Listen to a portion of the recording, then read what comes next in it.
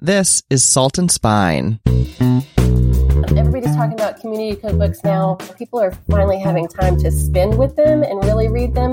And you see them differently when you have the time, when you're not just looking for, a biscuit recipe or spinach madeleine or anything. You really see the details in it. And they're such great archives of people and places and eras.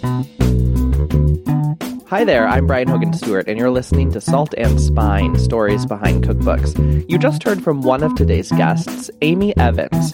I'm joined today by both Amy and Martha Hall Foose, the co-authors of A Good Meal is Hard to Find, Storied Recipes from the Deep South.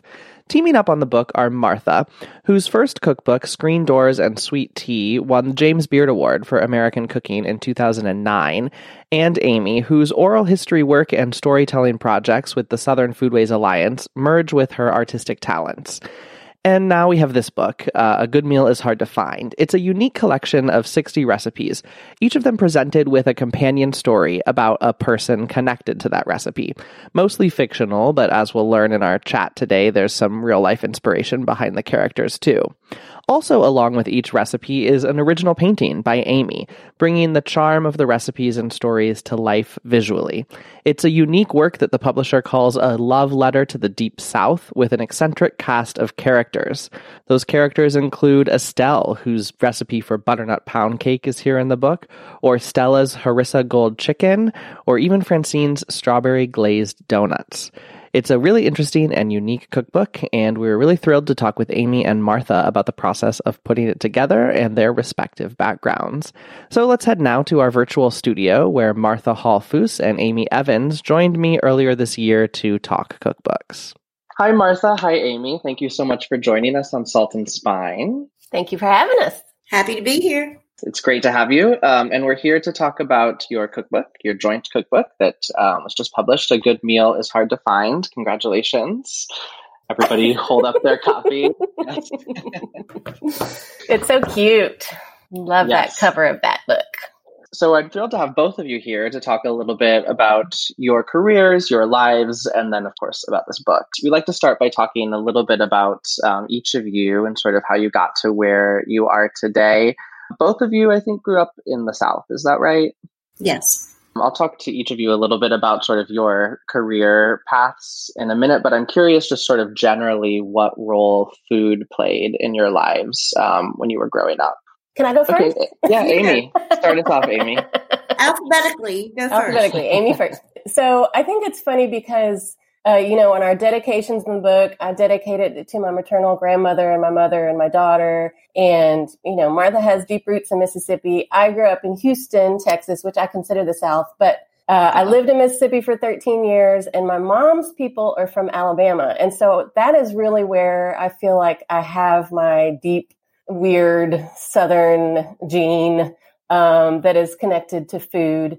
And it's funny because looking at this cookbook and talking about it since it's come out and all the work that Martha and I did on it and talking about family, and we both have family names that are featured in recipes in the cookbook, and talking about generations that came before, and talking about my family.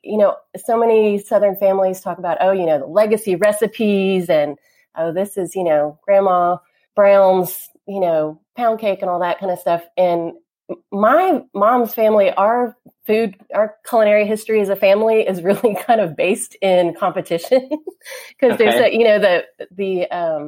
the painting in the book that's Grace's Four Corner Nabs, the awesome recipe that Martha made for the Four Corner Nabs with the painting of the ham in the suitcase. And that's a real story from my childhood when my Alabama grandmother, flew on a plane to Texas with a ham in her suitcase to bring it to my family home. And my mother, she thought she was doing something nice. And my mother thought that she was basically saying that she couldn't feed her own family. So that came into family lore. And another story about competing Thanksgiving dinners between my grandmother, Grace, and her sister, Mary, where they each wanted to host us in Decatur, Alabama, but they both wanted credit. So we had two identical Thanksgiving dinners one year at separate houses with neither of them attending the other. So it just has been fun to tell those stories and remember my childhood. And I used to spend some time every summer in Alabama. And so I feel like those are my Southern bona fides. But then I also spent a lot of time documenting Southern food for the Southern Foodways Alliance. And so that has folded into my interest in Southern food and the history of Southern food, and then my painting of Southern food. I love that healthy competition around food that was Yes. instilled at an early age. Yeah. Martha, how about you? What was your perception of food as you were growing up? I just always hung out in the kitchen because that seemed where all the action was.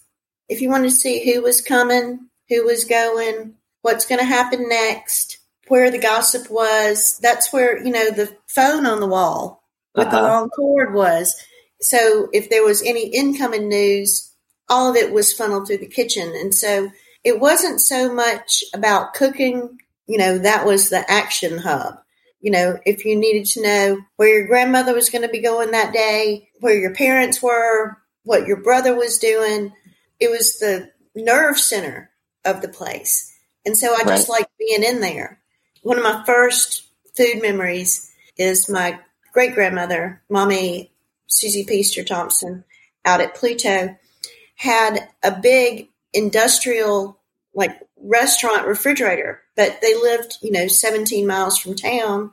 And this is, the early 60s.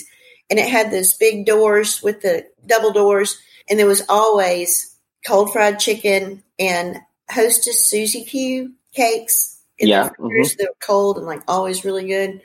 And she also had this funny thing. There was a bottle opener on the wall, like a Coca-Cola bottle opener. And when you open the bottle, the cap would fall down and roll behind the refrigerator. And 30 years later, when the mammoth refrigerator was finally moved out, my Uncle John took it to Texas because nobody could part with it. There were so many Coca-Cola bottle caps behind it. It even had the Coca-Cola bottle caps with the cork in them. Wow. My gosh. It was just such the hub of all activity. So I don't know if it was as much about cooking as knowing that was the nerve center of the place. Sure. And I think, Martha, you didn't then decide that cooking might be a professional occupation for you until later. I think I read it was around when you were helping your father after he was injured that you sort of started taking to cooking more seriously as a profession. Is that right? Yes. And my dad fell out of a tree. It's a long story. And I went up and worked at Square Books in Oxford. At the time, they had a full cafe. After I worked there for a while, I'd read, a couple of hundred cookbooks and then moved out to Aspen and worked at a bookstore out there and read a couple of hundred more cookbooks. So when you're 18, and that's the most I knew about anything. So it was might as well start cooking because why not? That's all you know about. And it just sort of clicked for you then? I mean, then you go on to work at La Brea with Nancy Silverton. You just sort of, that became your path at that point? Yeah, I spent a great time working at the Szechuan Gardens in Aspen and worked at bakeries in Vermont. And, if you're young and you want to travel, working in kitchens, you can always get a job. Sure. And so it was a means to employ wanderlust and also, people that work in kitchens are a lot of fun and a loyal group too. I have friends that I've worked in kitchens with, 30 years ago that we're still friends. I think that was one of the things that really appealed to me about working in restaurants is that it's such a familial relationship. Yeah. Amy, is it fair to say then that your sort of professional food career path maybe began from a documentarian slant when you started working with the Southern Foodways Alliance? Yes, very much so. Yeah. And it was nothing planned. It all was just kind of a very serendipitous kind of coming together of my interests and where I landed and timing and you spent a number of years there sort of chronicling stories of people throughout the South and intentionally focused on food, or it just sort of always came back to food? It was very much intentionally focused on food. But what's funny is, I went to Oxford, Mississippi to get my master's degree in Southern Study at the Center for the Study of Southern Culture there at the university. And I did that because, I had bounced around. I lived in Baltimore. I lived in Savannah. I came back to Houston. And I kind of wanted another reason to go somewhere else, since I wasn't working in a kitchen and couldn't travel from kitchen to kitchen like Martha. Sure. So I decided graduate school was a good excuse to kind of try on another place. And I always wanted wanted to graduate school. I should have gone to school. And I went to the arts high school here in Houston, and I have a BFA from an arts college in Baltimore. And I had always been interested in the history of the South and the history of my family, and the program at the center there really appealed to me because of its interdisciplinary nature. So I knew that I could kind of test out my academic chops if I had any through, studying the culture of the South. But then also they had the documentary program, which really appealed to me. So I went there thinking that I could stay creative as an artist and take photographs and also get inspiration for painting and whatnot. But then I got a graduate assistantship with the Southern Foodways Alliance, which is a nonprofit based there at the center at the University of Mississippi. And when I started working with them in 2002, the organization was just 4 years old. And so they were just kind of figuring out really what their, long-term goals and missions would be. And I and a friend and colleague, graduate school colleague at the time, Joe York, were charged with documenting Memphis barbecue restaurants in 2002. And so that's how the oral history program kind of started. And so I freelanced for them while in graduate school. And then the first really formal oral history project the SFA embarked on was based in Greenwood, Mississippi, where Martha is and where our cookbook really came to fruition. So I spent the entire summer of 2003 documenting restaurants in Greenwood, Mississippi. And I got married in Greenwood, and I still visit Greenwood. And it just is a place that's really dear to me. But so to answer your question, I freelanced for the SFA for a while, and then I was hired full-time, I think in 2005, as their oral historian. And so I created the oral history program there. The mission of the SFA is to document and celebrate the traditional and emerging food cultures of the American South. I think they may have changed a little bit of that wording since I had it in my mental Rolodex. But so I traveled everywhere documenting, seafood industry on the Florida Gulf Coast and soul food in Chicago and barbecue in North Carolina. And so that, again, to talk about wanderlust and kind of following your path, it's a job I never imagined even existed. And then, I have a healthy sense of wanderlust as well. And it was a great way for me to get to travel and visit with people and eat amazing food and document these amazing stories. And so I spent about 12 years doing that and collecting, first person narratives of the history and culture of the South through food. And during that time is when the two of you met, sort of on the earlier side of that, right? Like in Greenwood, I think I understand that you just hit it off right away. Is that fair to say? Yeah, I mean, yes, of course. So summer of 2003 that I spent in Greenwood documenting restaurants there, Viking Range Corporation sponsored the project. And they put me up in Greenwood for the summer for me to live there and work. And I first met Martha's cousin, Leanne, because Leanne worked for Viking, and we shared cubicles in the office there on Front Street for just, stone's throw apart, and got to be fast friends. And then Martha came out. What year did you come back, Martha, and do Mockingbird? The math is hard, but it's around. Yeah, the math is hard. Joe was 2. It's whatever year the hotel opened. Joe was 2 and he's 17 now, so 15 years ago. The cousin in question that was Amy's cubicle mate is the inspiration for Lenore Ann's Delta Hot Tamale Balls on page 82. And Leanne was present our first real meeting down at Pluto when we started working on this book in earnest and cheering us on. When I first met Amy, it was just like you just sort of fell into the family. Well, and what's funny, too, is that, and I have a picture of Hambone up here on my easel. I don't know if you can see it. I'm going to knock stuff over. But anyway, there's this man, rest in peace, Mr. Hambone, who was a shoe shine man at the Cotton Row Club in Greenwood, Mississippi. And he also walked around town passing out copies of the Greenwood Commonwealth. And you'd always find him on the street dressed to the nines. And the summer that I was in Greenwood doing that oral history project, he would get Leanne and me confused. He would call her Amy and he would call me Leanne. And so we were like interchangeable in Mr. Hambone's eyes and mind. And so we started joking that we were sisters. And so it could make sense. And telling Mr. Hammond, oh yeah, well, we're sisters. Of course you get us confused. And then, and I haven't told this story in a long time, but when I got married in Greenwood in 2005, we had our after party at Club Ebony in Indianola. And I walked in, I got there kind of late because, the bus of people went ahead, and then my now ex-husband and I kind of, made a dramatic entrance to Club Ebony. And I'm wearing my wedding dress, which was bright green. And I walk in, and there is my father looking at me, looking back at Leanne, looking at me, looking back at Leanne. He had been dancing with Leanne, thinking that it was his own daughter, not in her wedding dress. Anyway, I told my dad died in 2007, and I told that story at his memorial because it was just so funny that, and even my high school friend said, that Amy's wearing glasses. Why would she put on glasses after she got married? It's so funny. So anyway, I talk about Leanne's family in the introduction to the book, or the foreword, one of the two, and how her mama was so sweet to me, and Leanne has been so sweet to me, and Martha has been so good to me, and we really are like chosen family. So, and also the first cake I baked in a bakery that I used to own here in Greenwood was Amy's wedding cake, which was massive red velvet cake. How many was it? 17 bottles?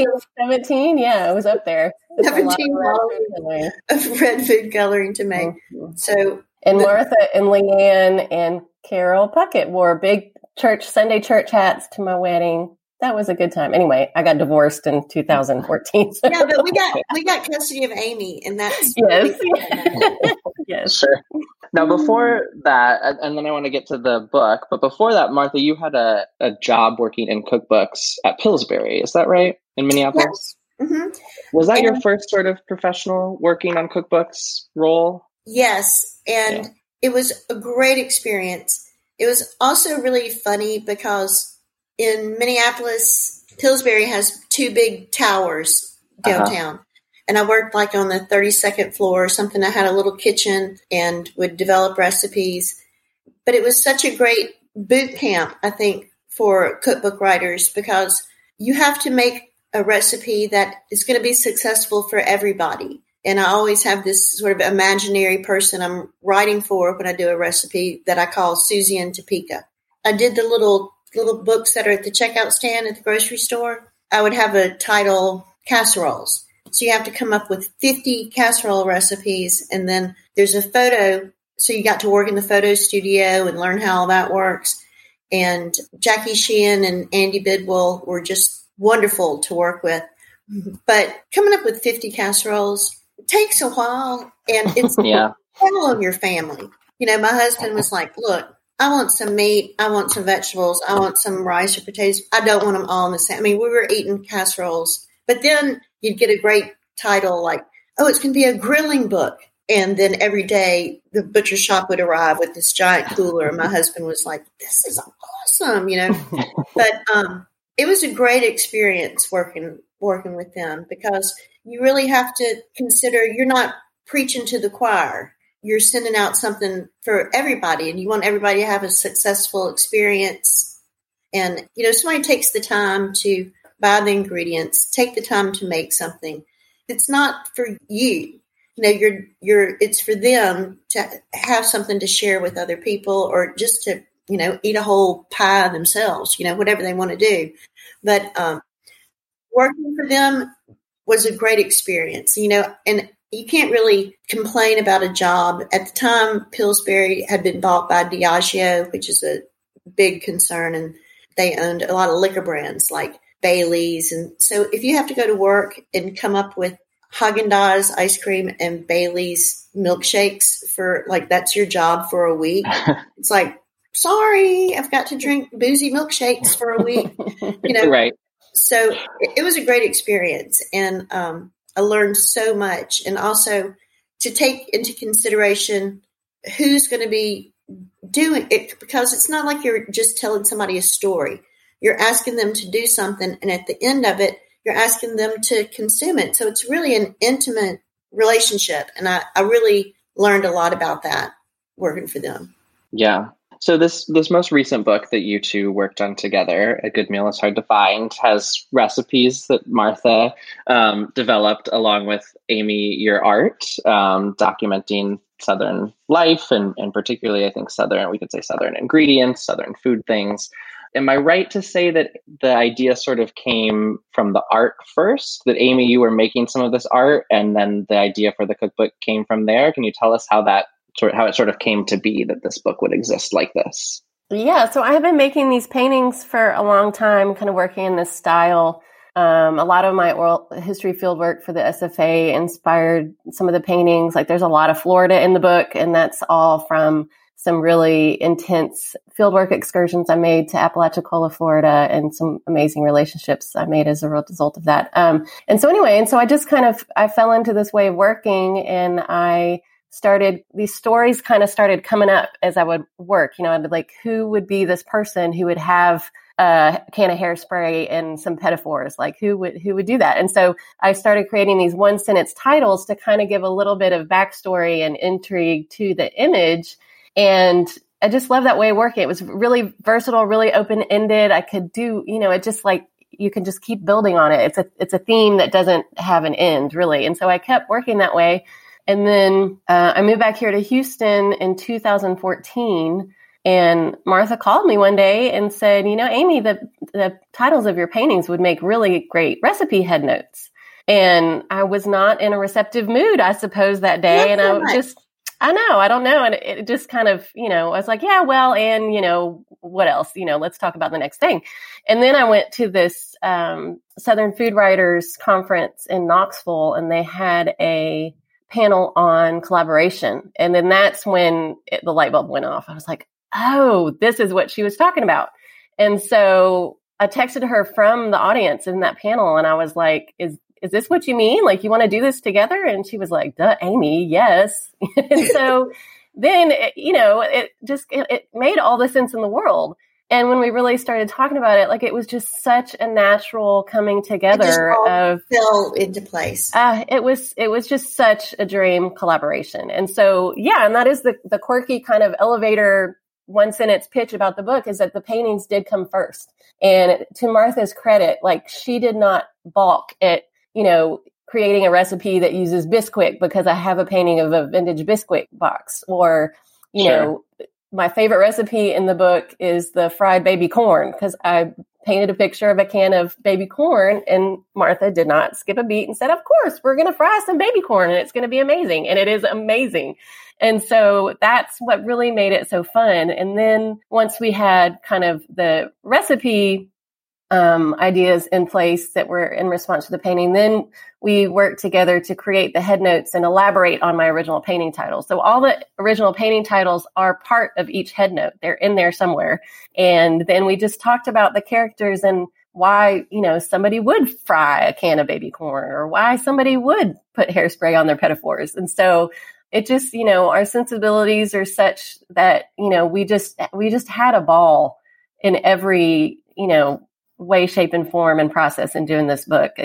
It's just really, it's so satisfying to see it all come together and see people's reception of it, because it's been really sweet to hear from people who I've heard from 2 people who talk about how they and their partners read the head notes to each other in bed at night. That it's not just a cookbook. It's something that people really are relating to on a really personal level. That's just bringing up so much for them, and people are sharing such amazing stories with us. And it's been everything I think we would have wanted to happen with it being out there in the world. I mean, it's really been great. And there are 5 new paintings? 5 or 6 new paintings, because when laying out the cookbook, we had like a hole where we needed another savory something, or we needed another dessert. And so there are a few examples where the recipe came first, and then I illustrated the recipe, which was also a fun way to work, it turns out, because it kind of, it goes both ways, which if we do a follow-up, it will be a really fun follow-up, because I'll get to do more paintings. Yes. And these characters and these vignettes that we see with each recipe, they're mostly fictional, is that right? Some of them are maybe influenced by real life stories? Yeah, it's a smattering of both. And I think, definitely. Is there really a line between the two? Right. Well, and, like my paternal grandmother, Marjorie Evans, she's early in the book with the cocktail, Marge's usual measurements. Marge's usual sunrise. That's this painting is about my grandmother because she was really, what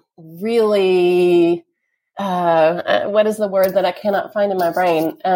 Obsessive, I guess, really obsessive about her nutritional intake later in life. And she lived to be 95, but every day she would have salmon. Every day she would have, fresca. Every day she would have, and it was very methodical. And one time I went to visit her and she was like, I don't indulge very much, but if I'm going to have a drink, it's going to be vodka. And if I'm going to have something sweet, it's going to be chocolate ice cream. And so it's just like, she just was like, and so, that is about her.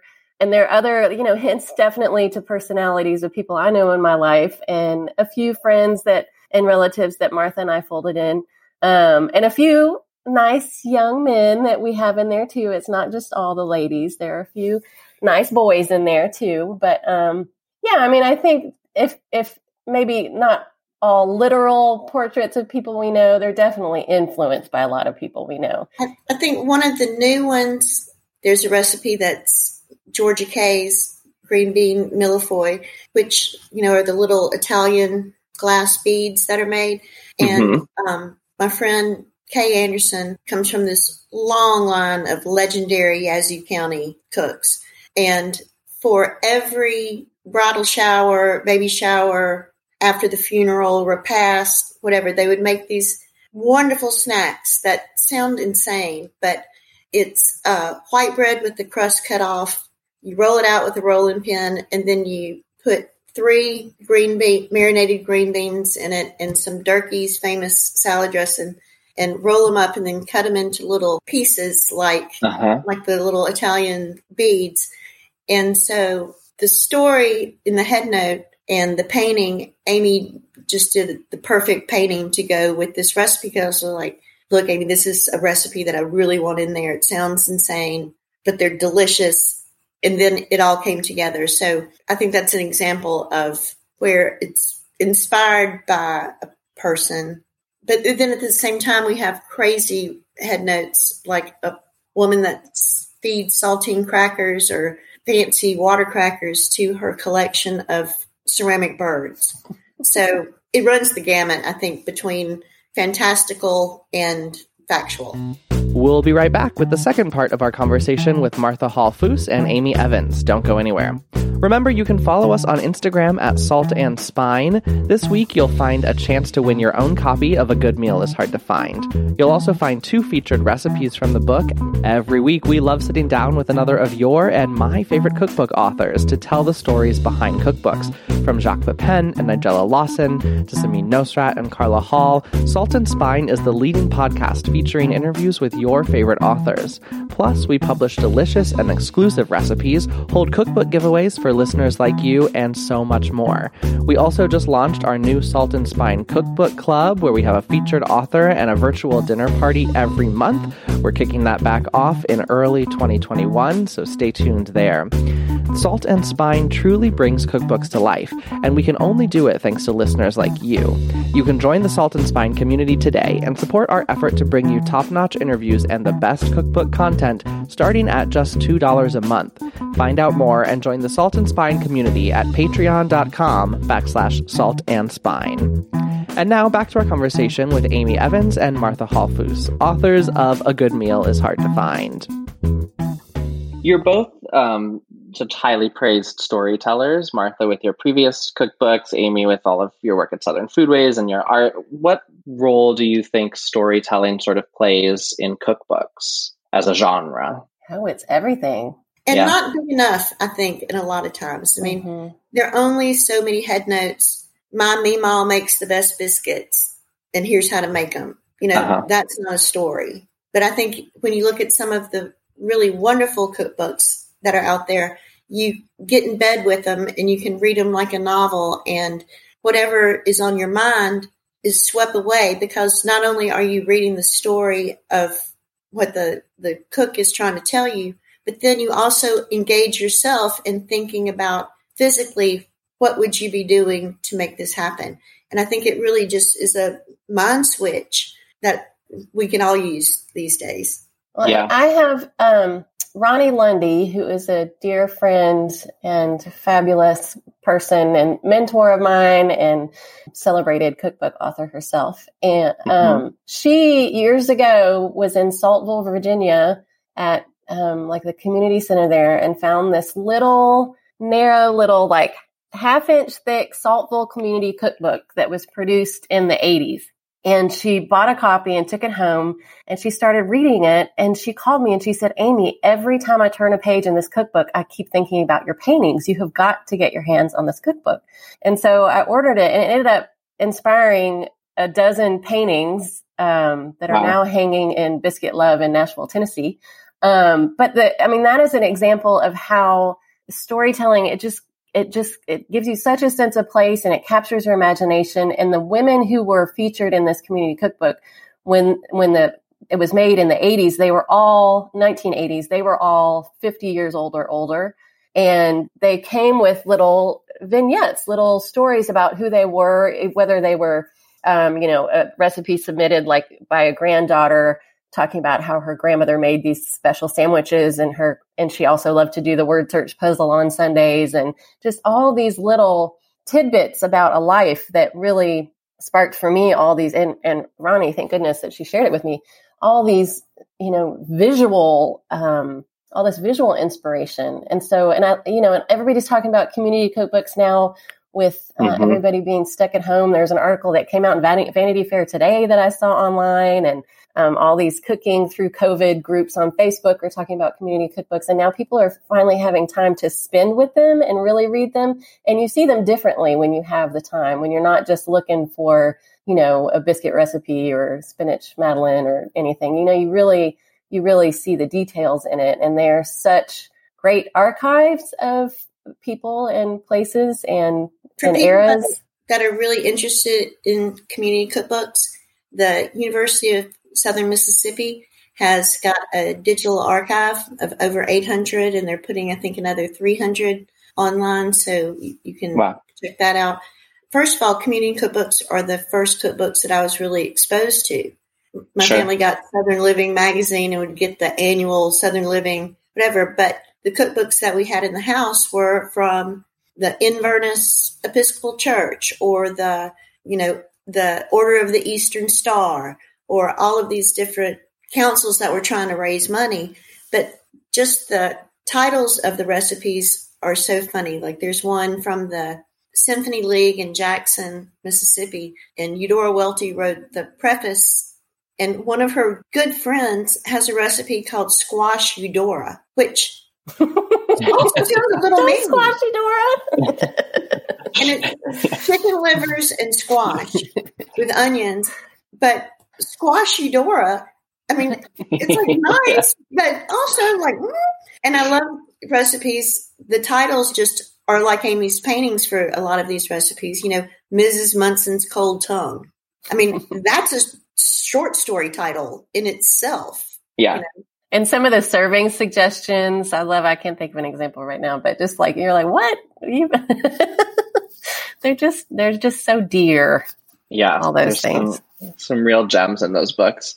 Martha, I know you also co-authored Asha Gomez's cookbooks, including My Two Souths, and worked on those with her, which I think are really fascinating cookbooks, and how she sort of blends her Indian cuisine knowledge with the knowledge she acquired of Southern cooking. What sort of lessons did you learn from working with her? Did it change how you think about Southern food? In a lot of ways. How she interprets things really expanded my view.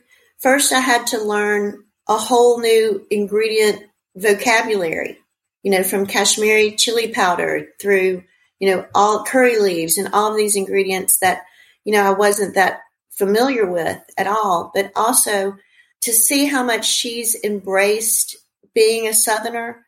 That's what is at the forefront of seeing how people really have found a place and then to claim it their home is, I think, really impactful. And it was an eye-opening experience to see a Southerner that doesn't come with the baggage of having a long Southern heritage, to see somebody, and I hate the term New South so much, but not to have this long family history here, but to see somebody embrace the virtues of what's here, but also have a strong understanding of, all of the things that the South still faces.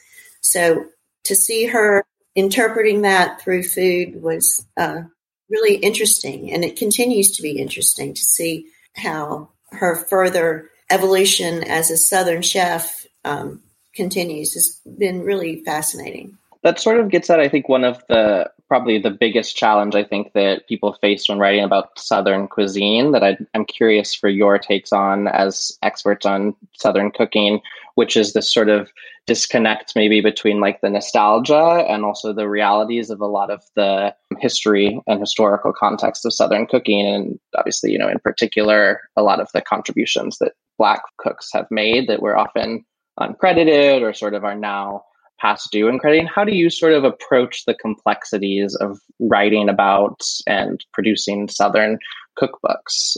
Well, I think that's something I'll speak to our book, A Good Meal is Hard to Find, that people are surprised about because the stories are Southern and our perspective is Southern, but it's a very international selection of recipes. There's pozole, there's, the mille-fori that Martha was talking about.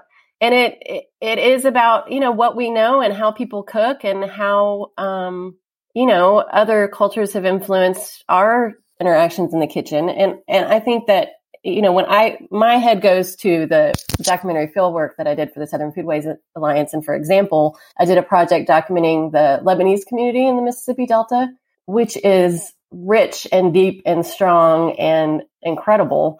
An interview I did with Carol Muhammad Ivy, whose mother was Ethel Wright Muhammad, and her father was Syrian, and he used to cook a big family meal, traditional Syrian meal every Sunday, and he would butcher a goat on the dining room table, and she today makes meat pies with canned biscuits, and it's just something that and especially in a place like the Mississippi Delta, where there's this long history of Chinese immigration, Sicilian immigration, Lebanese, and it just is of the place, it is the fabric of the culture of the Delta, including, African-American culinary traditions and all of that, but it's not separate, it's all everybody experiences on a daily basis. And then like today in Clarksdale, Shamoon's Rest Haven serving raw kibbe and tabbouleh next to, spaghetti and chocolate meringue pie. And it's just something people, if you're not of the South, you really see it in such simple, narrow terms when it is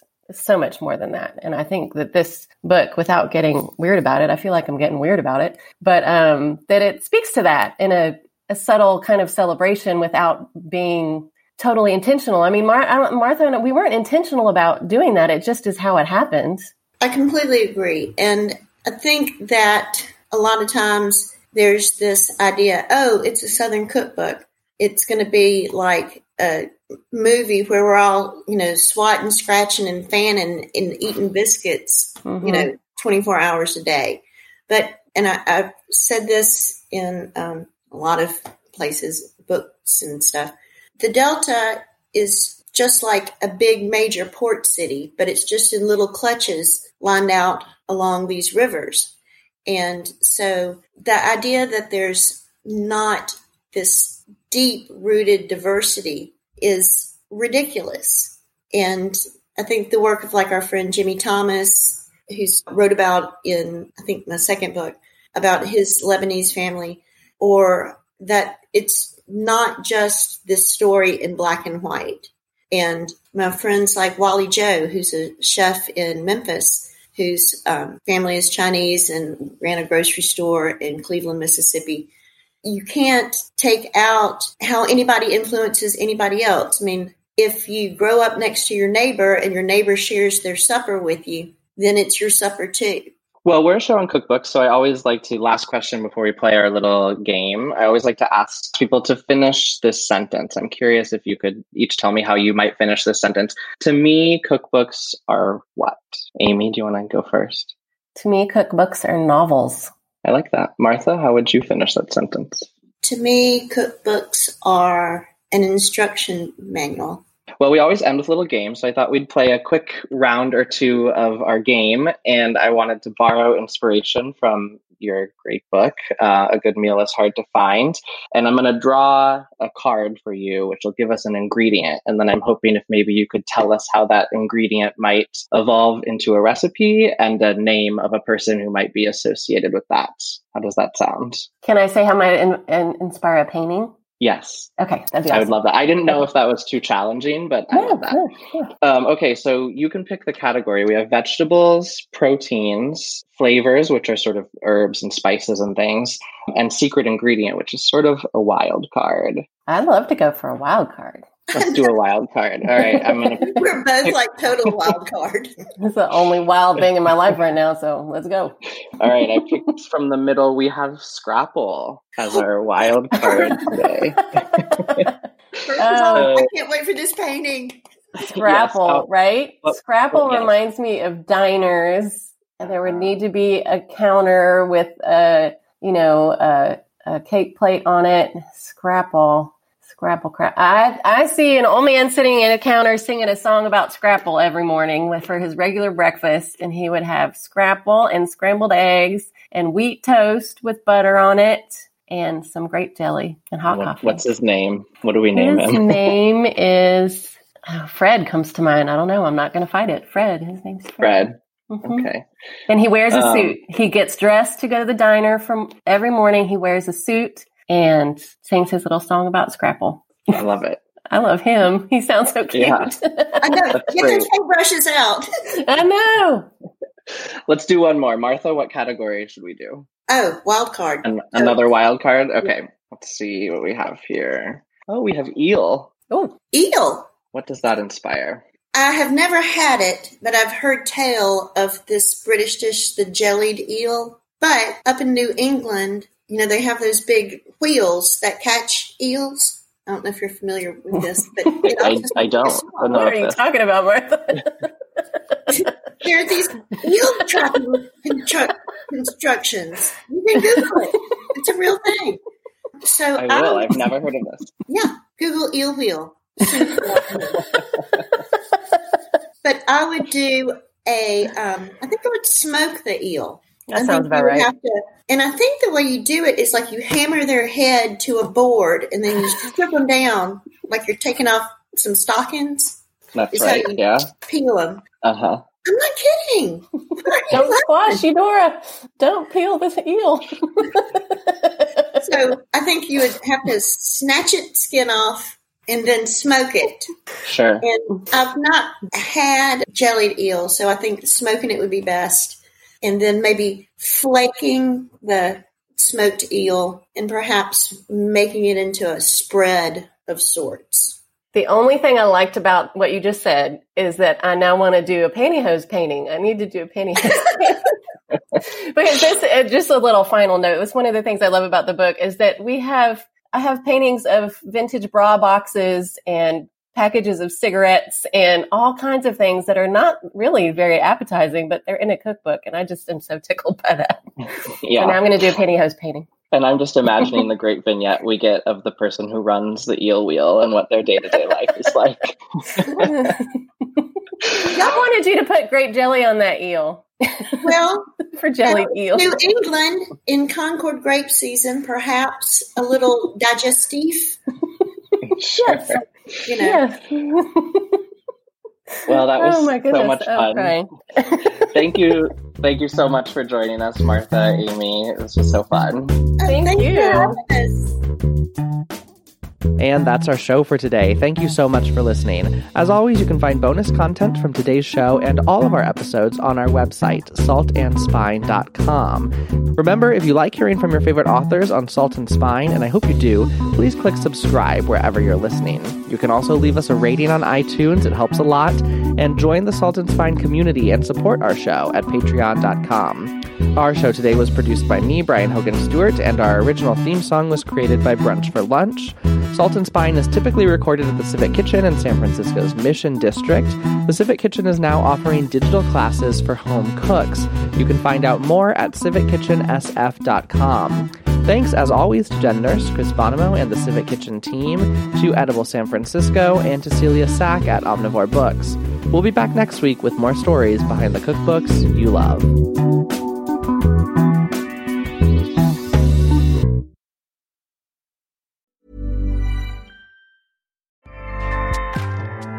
Acast powers the world's best podcasts. Here's a show that we recommend.